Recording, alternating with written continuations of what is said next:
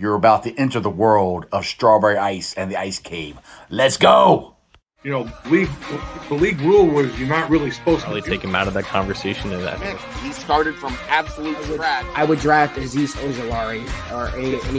Nobody's doing 7-step drops in playing tackle for him. So right. He's almost 22 years old. Devonta Smith, same thing. You just can't. You can't do that. You can't do that. I thought that 2010 that should be in the Hall of Fame, and they put him in after he is gone. So that's to fill the stadium. I remember you guys saying that. It's crazy.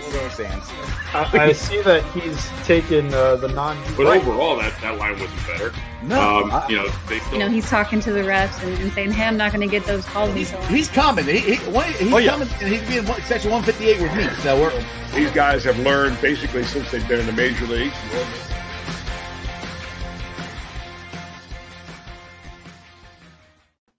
Hey guys, what's going on? Welcome to the show. This is Sports with Strawberry Ice. I'm your host, the Iceman, Jeff Trenopole. And as always, I'm bringing you sports from a West Side point of view right here in the great city of Cincinnati, Ohio, home of the Cincinnati Reds, who are only 5 games out of first place, and they're only 2.5 out of the wild card. So it's not over yet, Reds fans. We'll see what happens tonight. They have the Battle of Ohio, the end of it tonight. They got to make up that rain delay. Or rain canceled game that's on tonight at 6:10. So just watch me and then go to the show. Now, if you found the show, do me a favor, hit that like and subscribe button, smash that thumbs up. I'm up to 1,296 subscribers. That is awesome. I appreciate every single one of you guys. Now, as always, if you're watching on Facebook or Twitter, do me a favor, go to the YouTube channel. If you haven't subscribed yet, hit that word for subscription, make it change colors, hit the bell for notifications. And then if you want to support what I'm doing, we also have the super chats, which are exclusively in the YouTube channel. You give me a super chat, I'll pop it right up and we'll get it going. Now, this show and every show is brought to you by T Properties. T Properties, quality housing for quality people. Check out their website at www.tpropertiesllc.com for all your rental property management needs and your rental needs. All right, guys, we got one of my favorite guys to have on the show. Some people call him I think Crypt Keeper calls him the Bengal Brain. I think that's what he calls him. But you can check him out with his co-host, Anthony Cosenza, on the Orange and Black Insider podcast. He also writes for Cincy Jungle. He is none other than John Sheeran. Hey, John, what's going on, man? Nothing much, Jeff. Thanks for having me on.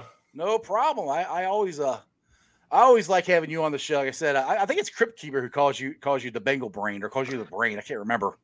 Something like that. I'm going to have to put that on my LinkedIn, actually. Exactly. John the Brain Sheeran. I could be like, if you were a wrestling fan back in the days, was Bobby the Brain Heenan. So you can be John the Brain Sheeran. There you go. I don't know. I'm the Iceman. You're the Brain. There you go. Show's already going off the rails already, man. So, what's been going on with you? Have you been able to keep up with the Bengals at all? I mean, I know you're a very, very busy man. Yeah, it's been interesting kind of following everything on social. Like, go back to 2019 when I was down at camp for basically every practice, the first year of Zach Taylor's tenure. Then last year, obviously with COVID, no one was allowed in camp. There was no preseason. All we had was basically like the training camp reports. Now this year's kind of like a hybrid. There's been a couple of open to the public practices, but obviously media has been allowed to be there and report on everything. I have not been down at camp and haven't seen anything with my own 2 eyes, but it's been interesting following everything with Burrow's recovery and the draft class and stuff. So it's been a lot of, I guess, ups and downs, maybe a little bit more of a roller coaster than we expected. Yeah. I've been down to every practice. Well, I've been on the bridge, the Bengals bridge crew is what I call it. But not yesterday. Was it yesterday? Yeah, yesterday. I actually got to go to the Bengals practice, and I got to see them up close and personal. And I thought Burrow looked pretty good. And I didn't get to see any of the highlights of the practice on Saturday, but I heard he did really well. And hopefully a lot of people will calm down about Joe Burrow. And, I think everybody expects him to walk on water and be, perfect every single time. And it hasn't been the case. And John, how many times have we heard this throughout the years of training camp where the defense is ahead of the offense? I think that's in every NFL camp. So that's one of the reasons I haven't been worried about Burrow in the offense. But what's your thoughts on how the offense is done and how the defense is looking? So the perception of Burrow has always been fascinating to me because people found out about him in 2019 when he could literally do no wrong and was playing at a perfect level at a school where no one ever expected a quarterback to play that well. So then he comes to Cincinnati and there's the expectation of him just picking up where he left off at LSU. And now we fast forward to now. And I think the biggest issue has been, for the first time since that injury 8.5 months ago, he's in pads and dealing with pressure and dealing with processing in the pocket. And even to a guy like Joe Burrow, who can probably turn water into wine, there's still an adjustment period, right? Like, right. Anybody who has that type of surgery, who's recovering from that type of injury, they'll tell you that, there is a, call it a minor or major fear of re-injuring or just past memories of what happened, and hopefully that it doesn't happen to the other leg. So even with a guy who is mentally as tough as Burrow is, there is always going to be something to the extent of that. And I think there was just a collective realization that, okay, this guy's human to this extent too. But also I think it's interesting because like the biggest thing was him just readjusting and reacclimating himself to handling pressure and dealing with, stuff going on in the pocket and making those decisions like he used to. Even last year when the offensive line was, trashed, like he wasn't the greatest against pressure in the first place. There were a lot of mistakes that he made, either holding the ball too long or taking some sacks or not making the best decisions, throwing the ball down the field. So he wasn't exactly perfect in these situations last year, despite how well he did in LSU. There was an adjustment period as a rookie, and now there's an adjustment period coming back from this injury. So that should have probably been expected, but considering the perception and the legend that Burrow already is, I guess it's not too surprising that people thought it would just click just like that right when he got back. Right, and that brings you to the release of the depth chart today. Like Russ Int, I think that's how you say. He says, "I don't care what anybody says. I'm not liking the depth chart." And with that being said, Michael Jordan is listed as the number one starting right guard, and Jackson Carman is on the third string. Seraphila is behind him. I mean, again, to me, it's early in camp. I don't think it means a hill of beans, to be honest. I think it means, they got to throw another month of practices and everything until we get to the first game. But what's your thoughts on Michael Jordan being the number one guard on right guard, I should say, for the Bengals as of right now? So that's kind of what it should be because that's where he's been practicing of late. I think he's been taking the starting reps at right guard after Su'a-Filo was taking them when they kind of, I guess, benched Jackson Carman for too many mistakes. It started off with Su'a-Filo at that position, and everyone was freaking out that Carman wasn't taking those reps, and then Carman was being rotated in there, and he's been kind of up and down, and then I guess he had too many false starts or whatever, so they put Su'a-Filo back in there, and they had Michael Jordan in there for the last couple of practices. So the depth chart, at least the first one, should be a reflection of what is currently happening in practice, and at least in that sense, it is accurate, as well as Quinton Spain being the starter left guard. He has been playing recently because of a minor injury, but I think that is going to be cleared up this week, and he's going to be back out there. So that's right. He's starting at left guard.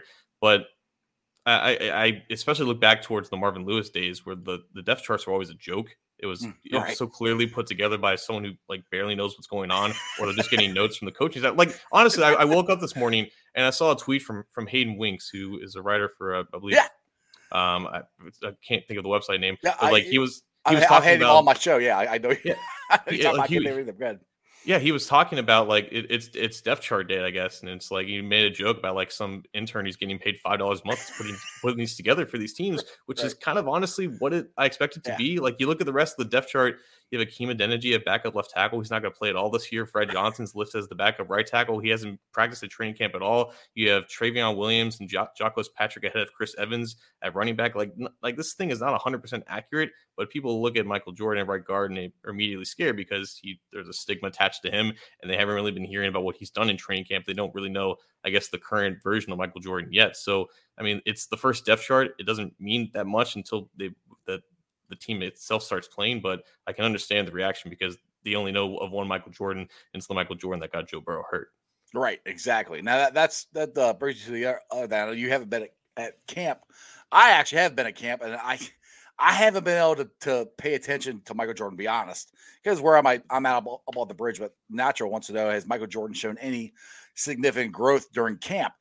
I mean, I would say yes, because he is being put at the starting guard position. You would think he's made some growth, which, I mean, he worked with Willie Anderson a little bit in the offseason this year too. So I don't know how long.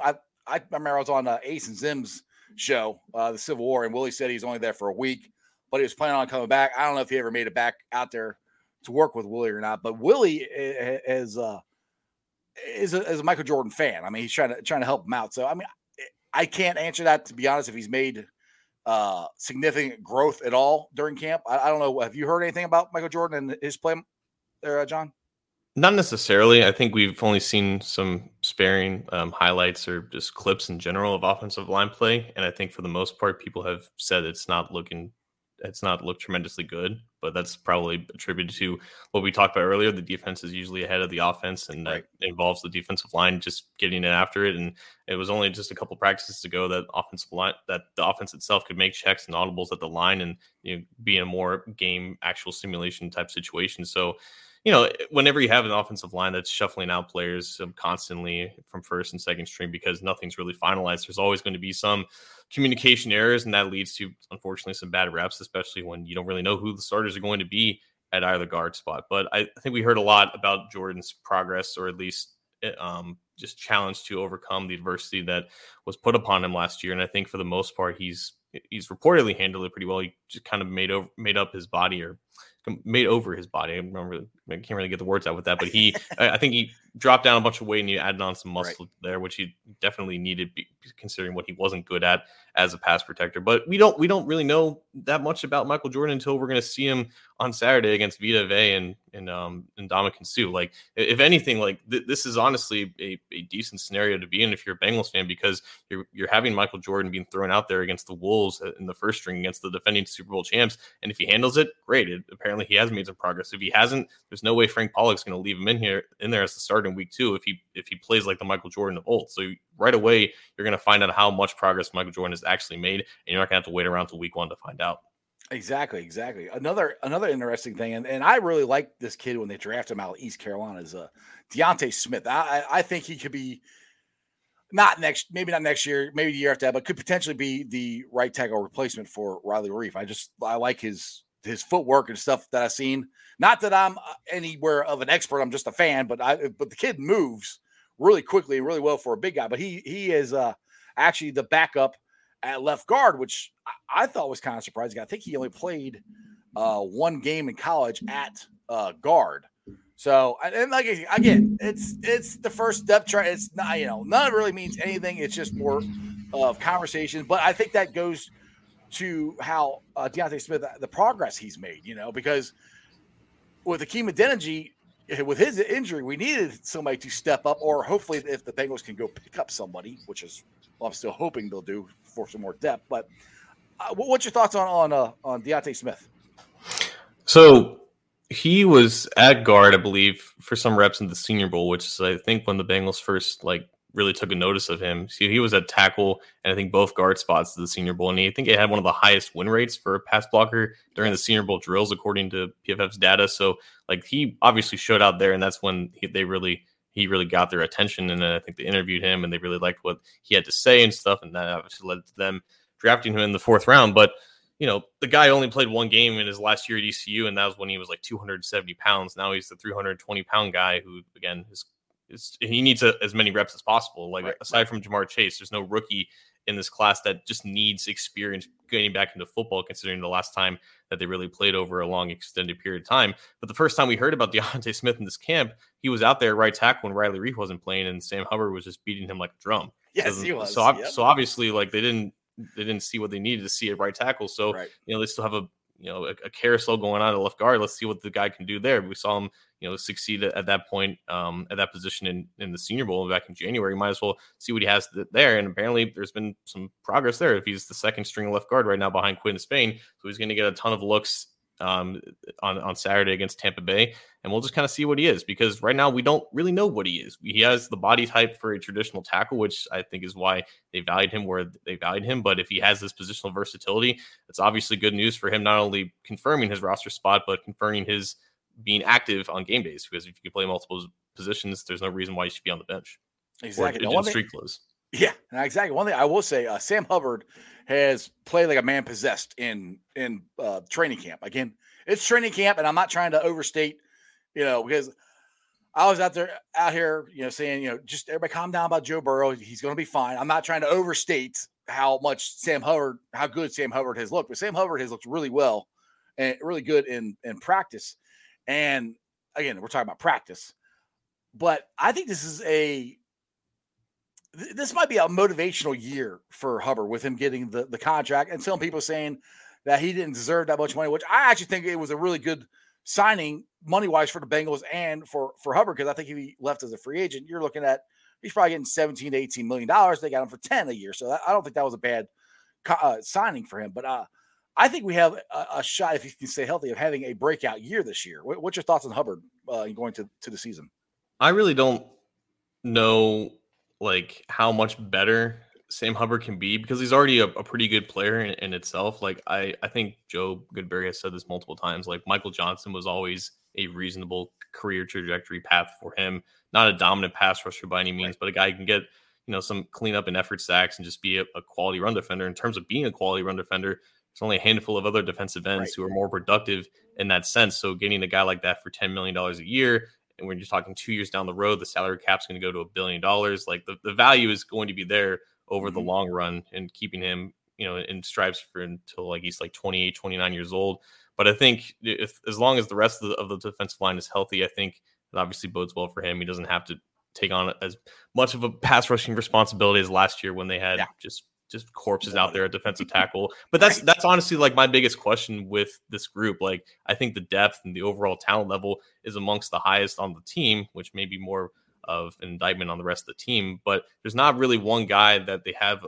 There's not really one proven guy out there that they can say, hey, it's second and long, it's third down, go win this assignment, go win this one-on-one and get a pressure, get a sack. Like they had that for years with Geno Atkins. They had that last year with Carl Lawson. They don't really have that known commodity on the team right now. They hope it's Trey Hendrickson and they hope it's Sam Hubbard. So if there is a year for Sam Hubbard to have that breakout year as a pass rusher, it's this year, because I kind of do agree with you. If he had waited until next free agency, and if he had a full 17-game season, he gets 6-7 sacks and retains his status as a dominant run defender, I think he could have made a lot more than what he made this year. Yeah, I that's what I said. I'm like, because people are like, oh, that's too much money. He doesn't get that many sacks. I'm like, I said, but he's a very, very good run defend player. And like I said, if he leaves, somebody else is going to pay him more money. I guarantee that. But he was also he was out for half last year. Yes. And he was terrible as a pass rusher for the first 8 weeks. And he put together some good games. And he was still he wasn't fully healthy, I think, until week 9 or 10 or something like that. Right, so unfortunately, he lost a lot of money for what he did last year. Right. Well, one thing, I'll get back to what you're saying about the talent, I guess, on the defensive side of the ball. And the part that I'm excited about is the depth. I would love to still have Carl Lawson, but the depth that we have as guys who we can do on the rotation for the pass rush, which is the H boys, Hubbard and Hendrickson. And then I'm really excited to see Joseph Osai and Drew Sample. I think those, and now it's a big get. I've said this on the show a couple times. It's a big get to ask rookies to come in and make huge contributions, but it can't happen. But I think they're in a good spot because they're not starters. They could be rotational guys and come in. They can move. Both could play inside and outside, so you can move them around a lot. So I think this is the most depth that Lou has had, and actual talent-wise, to have guys who can actually drop back into coverage instead of trying to get Carlos Dunlap to do it, who was awful at it. So I think Lou has the best talent and the most depth he's had probably the 3 years he's been here on as a defense coordinator. So I think he's got the best chance to get done what he's trying to get done on defense. What's your thoughts on the defense and Joseph Osai and Sample and all that stuff? In terms of Osai, obviously if Jamar Chase plays well, that's impactful. If Jackson Carman manages to get to the starting lineup, that's impactful. Joseph Osai, I think, has gone under the radar in terms of what type of impact that he can have, because like we talked about, they don't have a known dominant pass rusher in their rotation right now. But if you're looking at Osai as potentially having the same role as 2017 Carl Lawson did when he played 400, 500 snaps, the vast majority of that's on passing downs. If you can provide that spark as an edge rusher and not necessarily rack up 10 sacks like Lawson did as a rookie, but just get in the backfield and just get some one-on-one wins against tackles around the edge. Like, he has the athleticism to do that. It's all a matter of getting him out on the field and doing it as much as possible, because he's only done it for one full year at Texas. He's still 21 years old, but I think we're already hearing about he's just causing havoc against the second team offensive line. Yes. But if he's doing it against Jonah Williams and Riley Reef in practice, getting some more experience against the ones, I think that would be fantastic for the defense. Like, we don't really know what this third down pass rushing unit is going to look like. I think we can assume that Hendrickson and Hubbard can be moved inside a little bit. They can use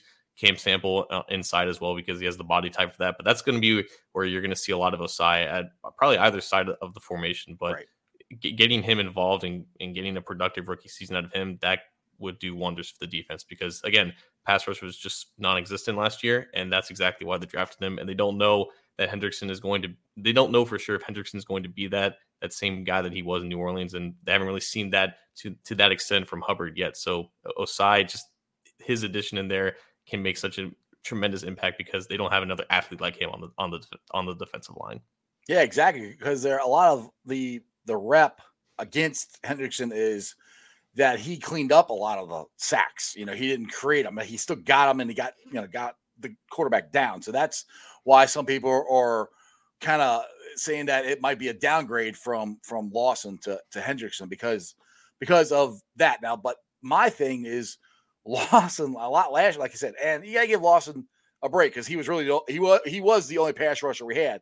He would get to the quarterback and couldn't get him down. So hopefully, if we have enough guys going in there, getting to the quarterback, somebody will get him down. That would that hopefully has to happen. That's what I'm kind of hoping with the rotation, because I don't think we really had a rotation like this. And I'm not comparing them. I'm just saying as far as the potential.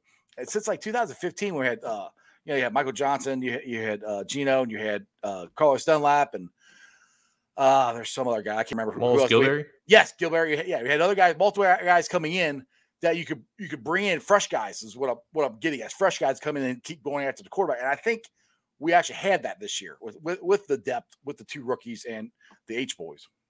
Right. And I mean, Larry Ogunjobi, unfortunately, is still nursing a hamstring injury, but just compared to last year, when you had, like, at this point, only two healthy defensive tackles, you had to bring in Mike Daniels almost out of retirement to get him from Detroit. So, like, compared to where they were last year, and I guess the last 2 years, it's much better. Obviously, if things have worked out between Gino and Carlos, and they're still playing at a decent level, that would make a difference. But considering what happened with them and what it could have been, like, they made the effort to invest in this position group, and they put their money where their mouth is. They spent another third-round pick. They spent 2 fourth-round picks on it this year. Like, they have the bodies there, and fortunately, right now they're healthy, and that health is going to matter, in November, December, if they actually have depth. Exactly. Now I got a question here from Orange Arrow. He said, I haven't heard anything like this, but did Carmen, have issues with laziness in Clemson? Heard that today, but not sure the truth of it. I haven't heard that. Have you heard anything about laziness or anything from him at Clemson? The only thing that comes to mind, so he played at Fairfield High School in Cincinnati, and I believe he was already a big kid in Fairfield. He was like well over 300 something pounds.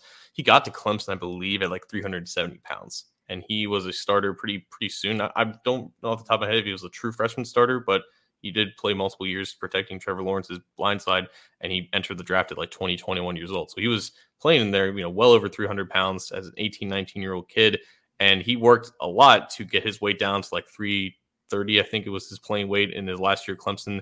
Then he was like 317 for the offseason. So the only thing I heard was that his weight fluctuated a lot, and he did put in the work to bring it down.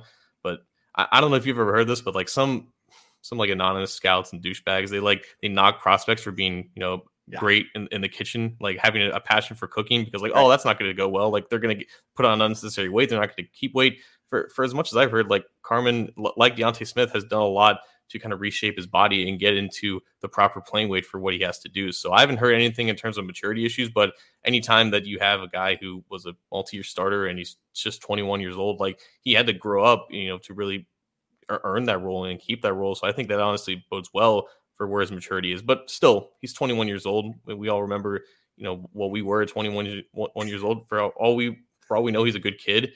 And it's just, there's always an adjustment period for going from even a program like Clemson to the NFL. Like, there's a level that you just have to be committed every single day. And, I understand why Frank Pollock and Taylor and his staff would probably rely more on a veteran like a Xavier Su'a-Filo or Michael Jordan just to get, these reps done in the right way and let Carmen kind of ease into it and kind of learn from them. So I haven't heard anything specifically about maturity issues, but I can understand, where that may come from considering his background and his age. Right, exactly. And the thing is, if to kind of go on top of what you just said, if he had these maturity issues or whatever, and he didn't work hard, I don't think he would have started for at least 3 out of the 4 years he was there. Did he start all 4 years or just 3? I know he was only a 3-year player, so he started most 3.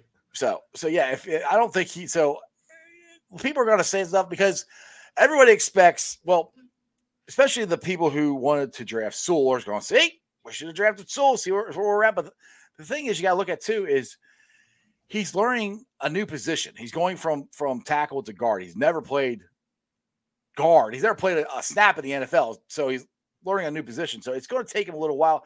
And Frank Pollock, I think, is more old school, where I just have a feeling he's going to make him earn it. And this is something I keep bringing this up almost every time we talk about this, but I think this is a really good point that Paul Dehner Jr. brought up on my show a week or so ago.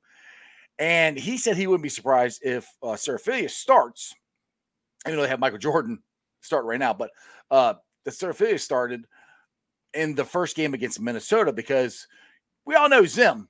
He's the Minnesota head coach, used to be our defense coordinator. He's going to go find that rookie and go, that guy, go get him. So maybe the first game playing in the NFL and your first game playing guard, maybe going against a Mike Zimmer defense might not be the best thing to do, but I don't know. I mean, I think Frank Pollock's going to make the best decision for him. And just put it this way, I like it. They're making him earn it. They're just not handing it to him, Right. And we only have like 1 year of data or I guess history to look back with Pollock here. And he had Billy Price, starting at center as a rookie, and he dealt with injuries, unfortunately. But at a certain point, they put in Trey Hopkins at center like the midway through the season. And then Pollock didn't go back to Price, at center. Even when Hopkins was playing well, they kept Hopkins in there. And that ended up being the right move because now Hopkins is a solid center. Like he was the start of that a career change, I guess, for Hopkins. And now it's unfortunately put Price where he is now. So if he has Michael Jordan out there on Saturday and Vita Vea and Ndamukong Suh put him on skates and he looks like the Michael Jordan of the last 2 years, it's hard to see Jordan retaining that spot going forward, unless unfortunately Su'a-Filo and Carmen are equally as bad or worse, which would be the worst case scenario and would warrant, the cries for help and the outrage that we're currently seeing on Bengals Twitter right now. But we don't know if that's the case because, again, we just haven't seen anything. Like there's only been a handful of padded practices. There hasn't been a game yet. There's a long way to go with this. I even referenced the first depth chart of the 2019 offseason in August of that year. It had John Jerry at left guard and Billy Price at center, and Michael Jordan and Trey Hopkins ended up winning those battles because those were the handful of positions that were up for grabs up until the end of the training camp and preseason. And that's exactly what the guard spots here. Everything that we've heard is that neither of these spots are finalized until week 1, and it's probably going to be that way. Obviously, they would want to get it done sooner than later, but odds are it's going to take that amount of time to really figure out where they want to go with this. And I guess right guard has more of a competition because they probably like Spain more than their options at right guard. But Jordan's going to get the first chance, but that doesn't mean that he's going to get the final chance too. Yeah, and I like the point that you keep bringing up is they have to find out what they have in Michael Jordan and if he's worth moving forward as starter or backup or whatever. And because one thing I think I can't remember, it was an article on Cincy Jungle. I cannot remember who wrote it. It was about the depth chart. And one thing that I think they might be trying to figure out too is if they're going to keep Serafilius because he's owed $1.3 million, I think, or something. He's owed more money. That's a lot of money for the Bengals to pay for a backup guard. So Michael Jordan's cheaper. So, that might be an option too. They want to pay Serafilius that much money to be a backup. But getting back to your point, that I think it's a great opportunity and for the Bengals to find out if Michael Jordan has gotten any better, put all the work in and done all this stuff and going against the Super Bowl champ, the Tampa Bay Buccaneers, and it's gonna be a challenge for him. So it is definitely going to be we'll find out where he's at, I think, pretty quickly in this game. I would agree. Yeah. So let's get to you guys had me, or actually, excuse me, Anthony had me on his show, the Water Cooler Chat, a couple weeks ago. You guys were getting ready to do your oh my goodness, I can't even think of the word now. For charity show. Jeez, all of a sudden I had a brain cramp. But you guys did a charity show last week, I think it was, and it was for the Ken Anderson Alliance, Ken Riley, and Anthony Munoz as well. So how is that going? How much money have you guys raised? And if people are still wanting to donate, tell them where they can do that, because I think it's still open. Yeah, I appreciate you bringing that up. So a couple weeks ago, we started the OBI Bengals podcast Charity Fest. It was a live show that we did 2 weeks ago. We had both Ken Anderson and Ken Riley on to talk about, or Ken Riley II, to talk about the Ring of Honor, which includes Ken Anderson and Riley's father, talk about that, and also talk about their respective foundations, the Ken Anderson Alliance based here in Cincinnati and the Ken Riley Foundation based in Central Florida for the respective things they do. And then last week we had Anthony Munoz on to talk about obviously his induction in the Ring of Honor and the Anthony Munoz Foundation, which is also based in the greater Cincinnati area. And we started a GoFundMe to basically honor these three players and their respective foundations under their namesake. So we have a GoFundMe set up right now.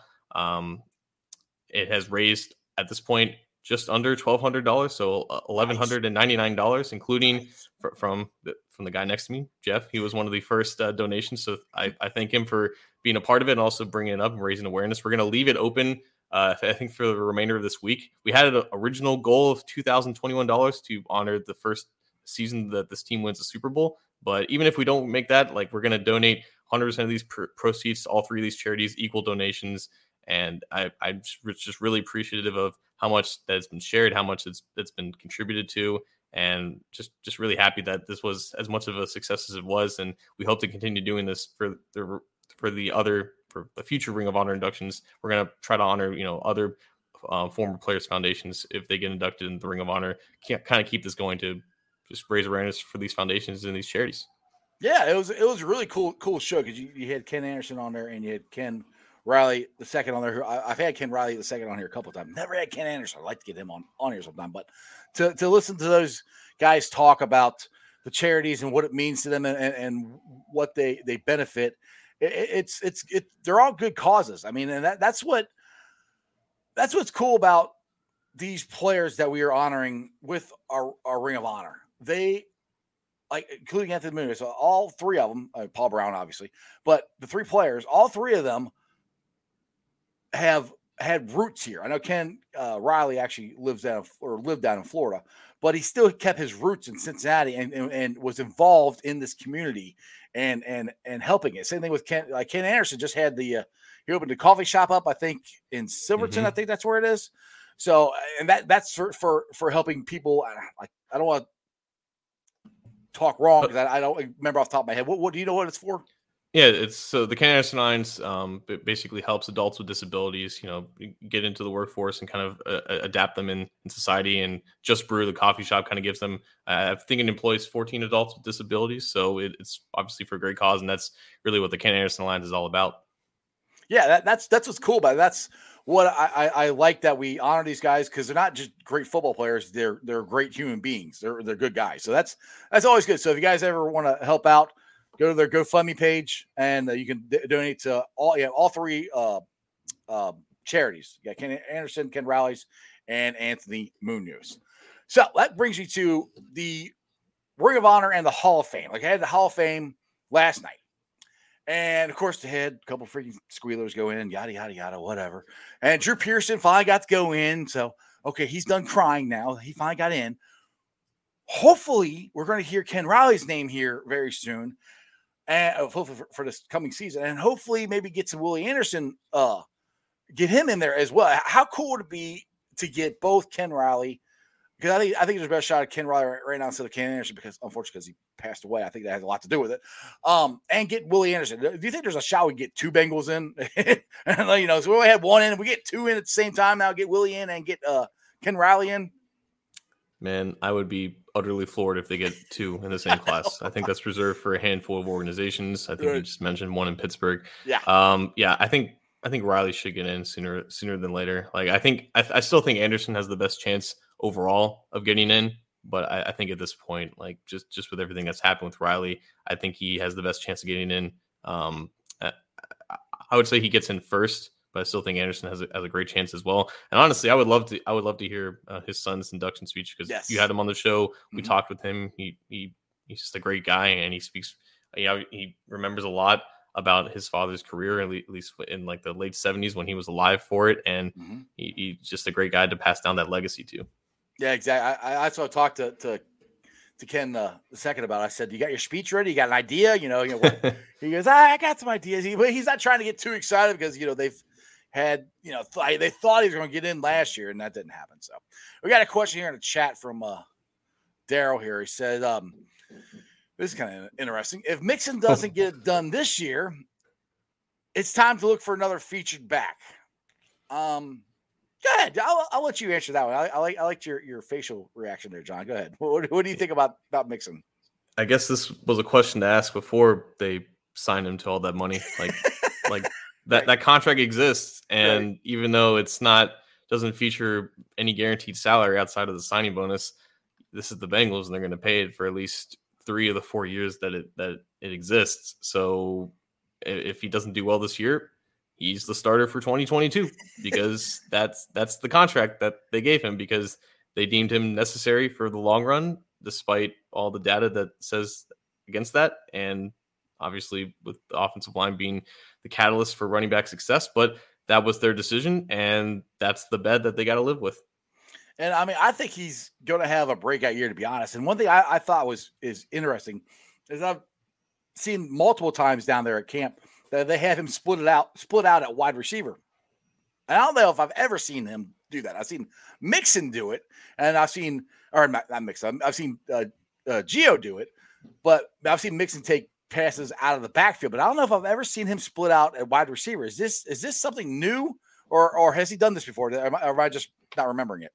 He has done it before. I just don't think he was really targeted that much in it. I know last year they implemented some of those looks, because that's kind of what LSU did a lot under Burrow. They would have Clyde Edwards-Helaire lined out wide when they were just an 11 personnel, but they were empty. So they had 5 options at receivers. So if they do it more this year, I would imagine that he might get more involved in the passing game. It's going to be interesting, though, with how they handle him on third down with no more Giovanni Bernard. It does Samaje Perine take those opportunities in pass protection?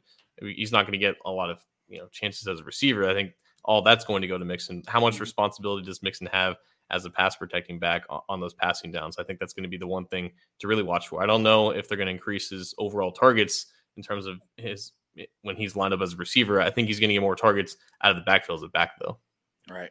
Now, where does Chris Evans line up in all this? You think you see him as I keep calling him Gio 2.0. I don't know if he's not gonna come in and take be the backup. He's gonna be probably the third string. But where do you see him fitting in this team as a rookie this year?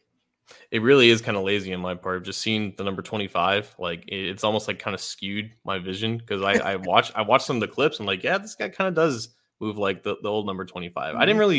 We didn't really get to see him in Michigan that much, because he barely even played in this last year because of the whole thing about what happened to him and him getting expelled and going back on the team. So I guess he just fell out of favor with the Michigan staff. But I mean, the guy's obviously talented. He entered Michigan, I think the first time he took reps in practice, he was at receiver. And I think that's where he made a lot of his bank in high school. And then he basically kind of transitioned to a running back. But I think that natural pass catching ability gives them roster flexibility. It'll obviously make him valuable to be active on game days. I'm not sure how much work on special teams he needs, but I think in terms of adding back that dimension that they lost in Bernard along with Mixon, I think there's obvious value in that. But he does look like a natural receiver. And if Mixon doesn't get some of those snaps lined up at receiver, I would like to see Evans kind of do that a handful of times a game.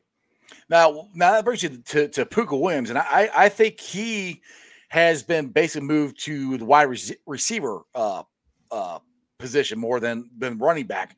As if they're going to keep him, he could be our punt returner and maybe our 5th or 6th wide receiver. I know a lot of people are excited about him, but I don't know. I don't personally know if he's going to make the team or not, because I know Trent Taylor. I think he's going to be the the punt returner this year, unless he gets injured, obviously. Then because I've even seen Tyler Boyd out there taking punts. I'm sure that's just for emergencies or whatever. But where do you think Puka fills out in all this? Yeah, I think Boyd takes reps at punt returner every offseason, but he never does in the regular season, just because I think he did it in Pitt. And I think that's what Giovanni Bernard did too, and they never used him there, which kind of makes me think maybe they should give some of these skill position players more opportunities there, just to give them a little spark.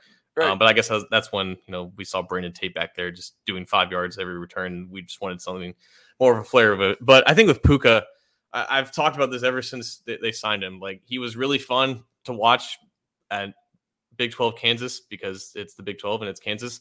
But it's hard to see that type of player at that size succeed as much as he did at running back. It's hard for a guy who's 5'9", 170 to take on a lot of touches out of the backfield like that. And that's why they're kind of transitioning him to more of a slot player, like a gadget player. And I think I think he has value to it, right? He's not taking on that many blows per game. And I think that's where his athleticism can best be utilized. But if it is more of a steeper learning curve, which may be the case right now because he just doesn't have as much experience, he just may not be completely ready to take on that role this year. But yeah, I have heard some of the beat guys say it is a competition between him and Trent Taylor to make the roster because the most of their value is going to be at punt return and on special teams. And I just don't think that's really a competition at this point. I think Trent Taylor's probably got that locked down because he does have that experience, and Puka has the potential. And I think Darren Simmons has spoke to that, but the potential has to be productive when you have another guy who's just better at it at this point. So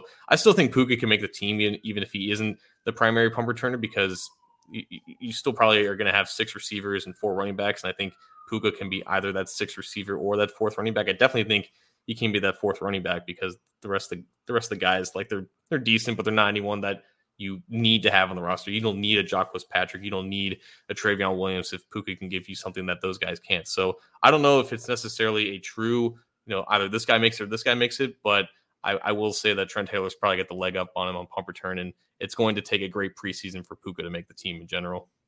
Yeah, that's kind of what I've been hearing too. Steve Jeanette here says, I saw an article that says Tate and Darius Phillips could be odd men out and possibly trade given who else is on the roster. I don't know about that. I don't know if I've heard that. I think Tate's going to be our 5th wide receiver, or excuse me, our 4th wide receiver, I think. What do you think?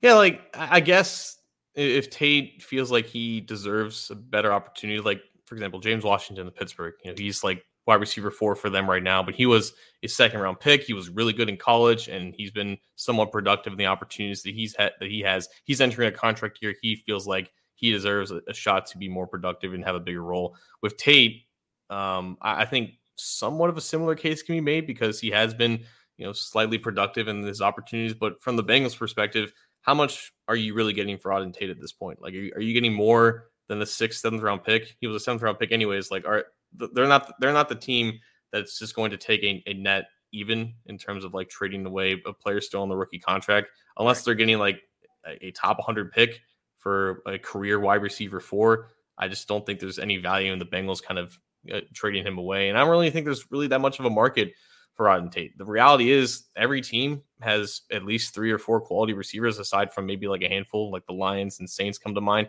The league is loaded with receiver talent that a guy like Auden Tate, for as talented as he may be in that role, he just doesn't have that much of value, I guess, compared to what maybe Bengals fans kind of think. Yeah, exactly. And do you think some of the comments are in here, and there's 3 or 4 about the same thing, we're saying, how last year Tate's agent was, getting upset, trying to get him traded, more playing time, yada, yada, yada. Do you think any of that is lingering from last year? I wonder how much of that has to do with John Ross, because he was still getting, starting reps, and he obviously did nothing with them. And I think Tate might have been frustrated. Why is this dude, even though he was a 1st round pick, why is he getting more reps than me? I'm obviously more productive. I'm doing something with my opportunity. And at that point I do understand. And I think after that, Tate saw more opportunities, and Ross was basically regulated to the bench and given these fake injury statuses. So yeah. I think there might be more of an understanding between Tate and the coaching staff now, but also you have another 1st round pick at receiver, so Tate's opportunities aren't necessarily increasing. But I do think that he has an understanding of his role in the offense. But if he does still feel that way, if he doesn't want to play for the Bengals, which we haven't heard anything recently with that, then the Bengals should, try to honor that and try to get something from him. But I don't think it's as toxic of a relationship as it supposedly was last year. Exactly. I'll get to Alex. I was reading Alex's comment here. He said, I assume since we haven't heard anything bad about Hopkins in camp so far, we can assume he's all good coming off that ACL, and we are solid at center, right? Yes, he's, as far as I know, he's supposed to start game 1. Have you heard anything differently there, John? No, I think at the beginning of camp, he was been given a lot of he wasn't put in for 11-on-11 work at the beginning, but I think late last week he was starting to take those reps, and we haven't really heard anything bad about it. There's obviously been no medical setbacks, so right. Everything that we've heard, he's starting to get those reps more. I don't know if he's going to play in the preseason. I think him and Reeder were along with the Burrow type of wait and see type situations, but I think he's going to be okay for week 1.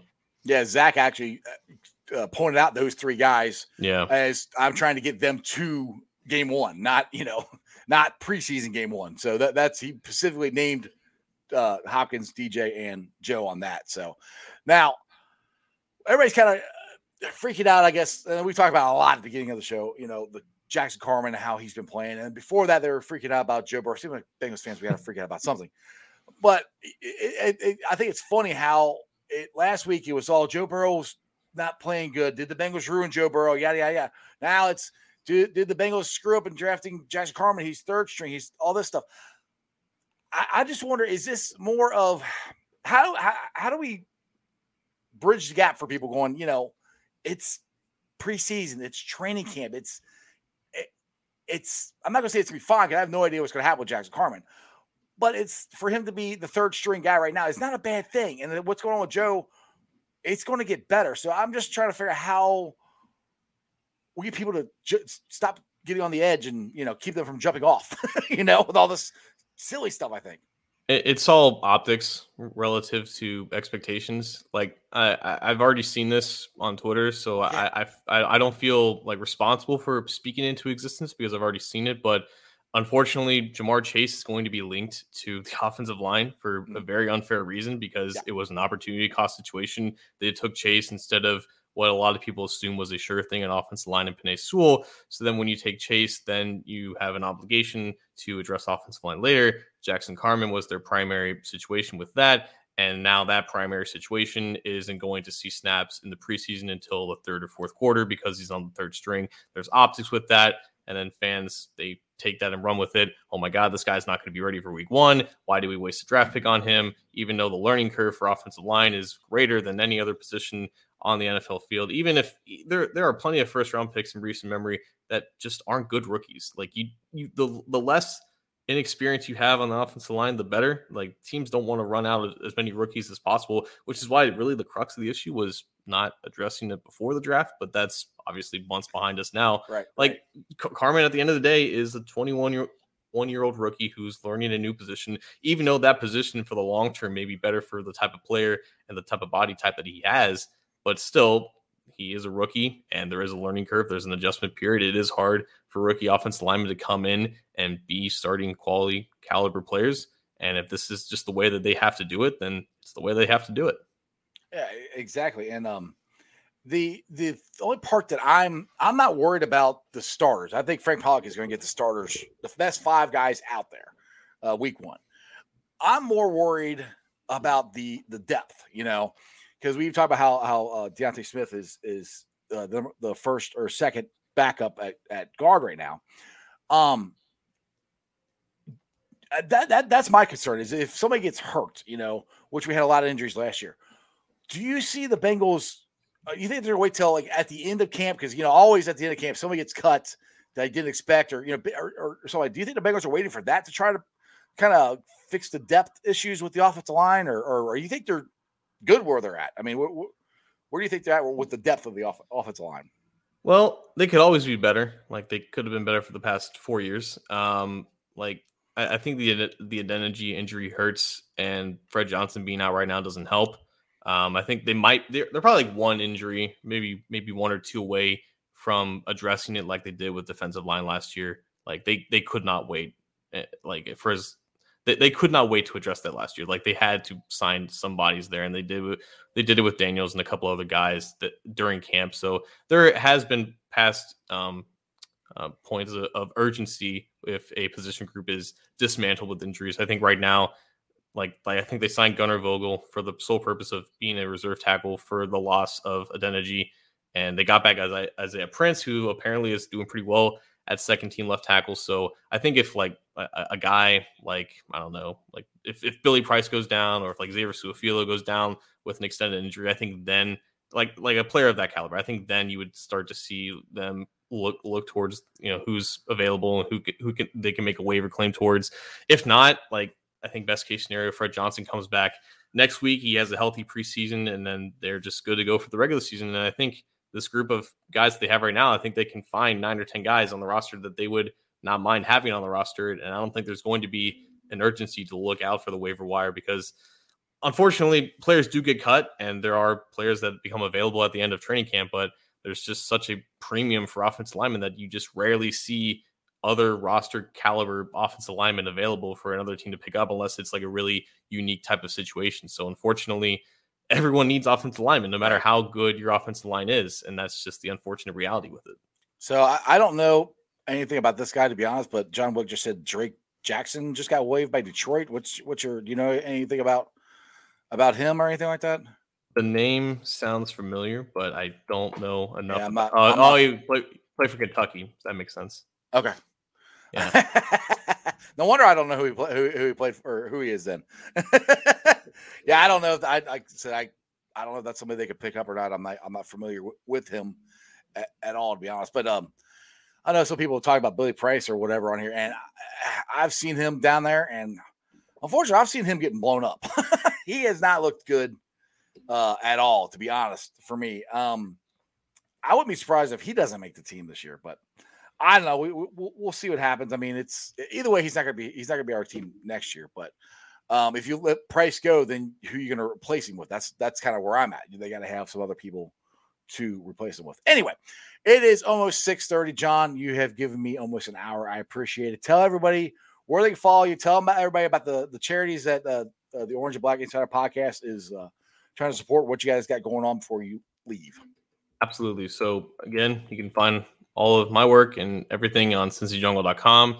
We do the Orange and Black Insider Bengals podcast every Wednesday at 8:30, including the water cooler chat that Jeff was on a couple weeks ago. That's usually on a Monday and Tuesday. And you can go to GoFundMe.com/2021 OBI Bengals Podcast Charity Fest. Again, we're up to $1,200 in donation. We want to get as many as we can for the rest of the week. And again, 100% of those proceeds are going to the Ken Anderson Alliance, going to the Anthony Munoz Foundation, going to the Ken Riley Foundation in honor of the inaugural Ring of Honor class. Every penny counts. 100% is going to it. It's not going to me or Anthony. Promise you that your money will be well spent in that regard. So definitely donate if you haven't already, or just spread the word to someone who wants to donate. You're also giving away stuff too, aren't you? From that too, or right. Is that already? So we have, I think, about 30 donors, and I think every single one of them is going to get a prize. We have sunglasses, we have shirts from the Ken Anderson Alliance, we have Cincy Jungle shirts, Orange and Black Insider merch, koozies, cup holders, stuff like that. So, just small tokens of gratitude from our part to kind of help accelerate this thing and get to where it is. So everybody always wants cool stuff, so I figured, give a shout out there. But anyway, John, I love you guys' show. You and Anthony do an outstanding job, and I enjoy your articles when you do write them on Cincy Jungle. And other than that, I appreciate you coming on, and you have a great day. Who day? Alrighty. Hope you guys enjoyed that. I always like talking to John. John's a really good guy to follow on Twitter, and like I said, read his articles on Cincy Jungle. Check him out every Wednesday at 8:30 on the Orange Black Insider podcast. I think I'll get to the Facebook groups that let me live stream. I know the Reds have already started, so I don't even know if they're winning or not. Hopefully they are. Well, I don't know. It might be raining. Who knows? But let's get on out of here. Just like to thank the Facebook groups that let me live stream.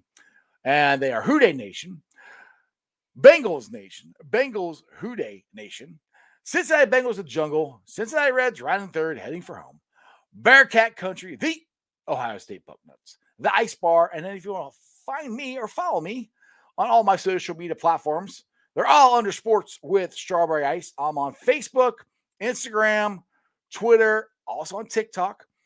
Twitter handle is at Jeff A. Trennepohl. That's TRENNEPOHL. TikTok is at Iceman90. All this is under Sports with Strawberry Ice. So just type that in. You should be able to find it. I put it on my TikTok. I put a lot of the videos that I took from the Bengals Bridge last week. Put them all up there. I took some videos from what was the practice on Sunday when I was down there. Put that up there so you can check out my TikTok on there. It's just kind of cool stuff. And then they got the video that was on my channel. You can check that out too from Sunday's game. So that brings you to the podcast. So if you guys don't always want to sit and watch me for an hour, you can listen to me. It's on the podcast. I'll be pulling the sound off later on tonight. And you can check it out on BeanPod, Apple Podcasts, iTunes, Spotify, pretty much wherever you get your podcast. I'm there. So like I said, if you don't want to watch me, you can listen to me and John for an hour on the podcast. It is blowing up. The podcast is doing awesome. The YouTube channel is doing awesome. The YouTube channel, I'm up to 1,296 subscribers. My podcast, I'm getting lots and lots of downloads. I appreciate that. You guys supporting the show, supporting what I do. Tell your friends, tell your neighbors, tell about Sports with Strawberry Ice.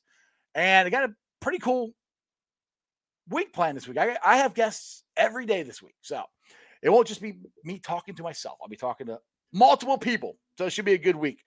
Tomorrow is Mike Sands, Bengal Sands on Twitter. He's going to be on tomorrow. He's a great guy to follow on Twitter. He also has recently been hired on at Cincy Jungle. So he got some articles and stuff there. So go check him out and listen to us tomorrow. And other than that, I got to get to my outro. You see, the StreamYard changed stuff on me, so I can't get to it as fast as I used to. There, that's better. Other than that, as my co-host, whenever the hell he's going to be back on the show, Jeremy D's Nuts, Dimebag Dean. And yes, Jeremy, I'm calling you Jeremy D's Nuts, Dimebag Dean until you come back on the show. Would always say, remember one thing and one thing only, and that is you don't live in Cleveland, you live in Cincinnati, so act like it. Who Dey? Let's go, Reds. Hope they're going to kick Cleveland's ass. That'll be awesome. And that's just sports, baby. See ya! You're about to enter the world of Strawberry Ice and the Ice Cave. Let's go! You know, the league rule was you're not really supposed to take him out of that conversation. And that he started from absolute scratch. I would draft Azeez Ojulari or any. Nobody's doing 7-step drops in playing tackle for him. So right. It's. He's almost 22 years old. Devonta Smith, same thing. You just can't. You can't do that. You can't do that. I thought that 2010 that he should be in the Hall of Fame, and they put him in after he was gone. So that's why to fill the stadium. I remember you guys saying that. It's crazy. I see that he's taken the non. But overall, that line wasn't better. No, they still. He's talking to the refs and saying, "Hey, I'm not going to get those calls." He's coming. He's coming, and he's being section 158 with me. So these guys have learned basically since they've been in the major leagues.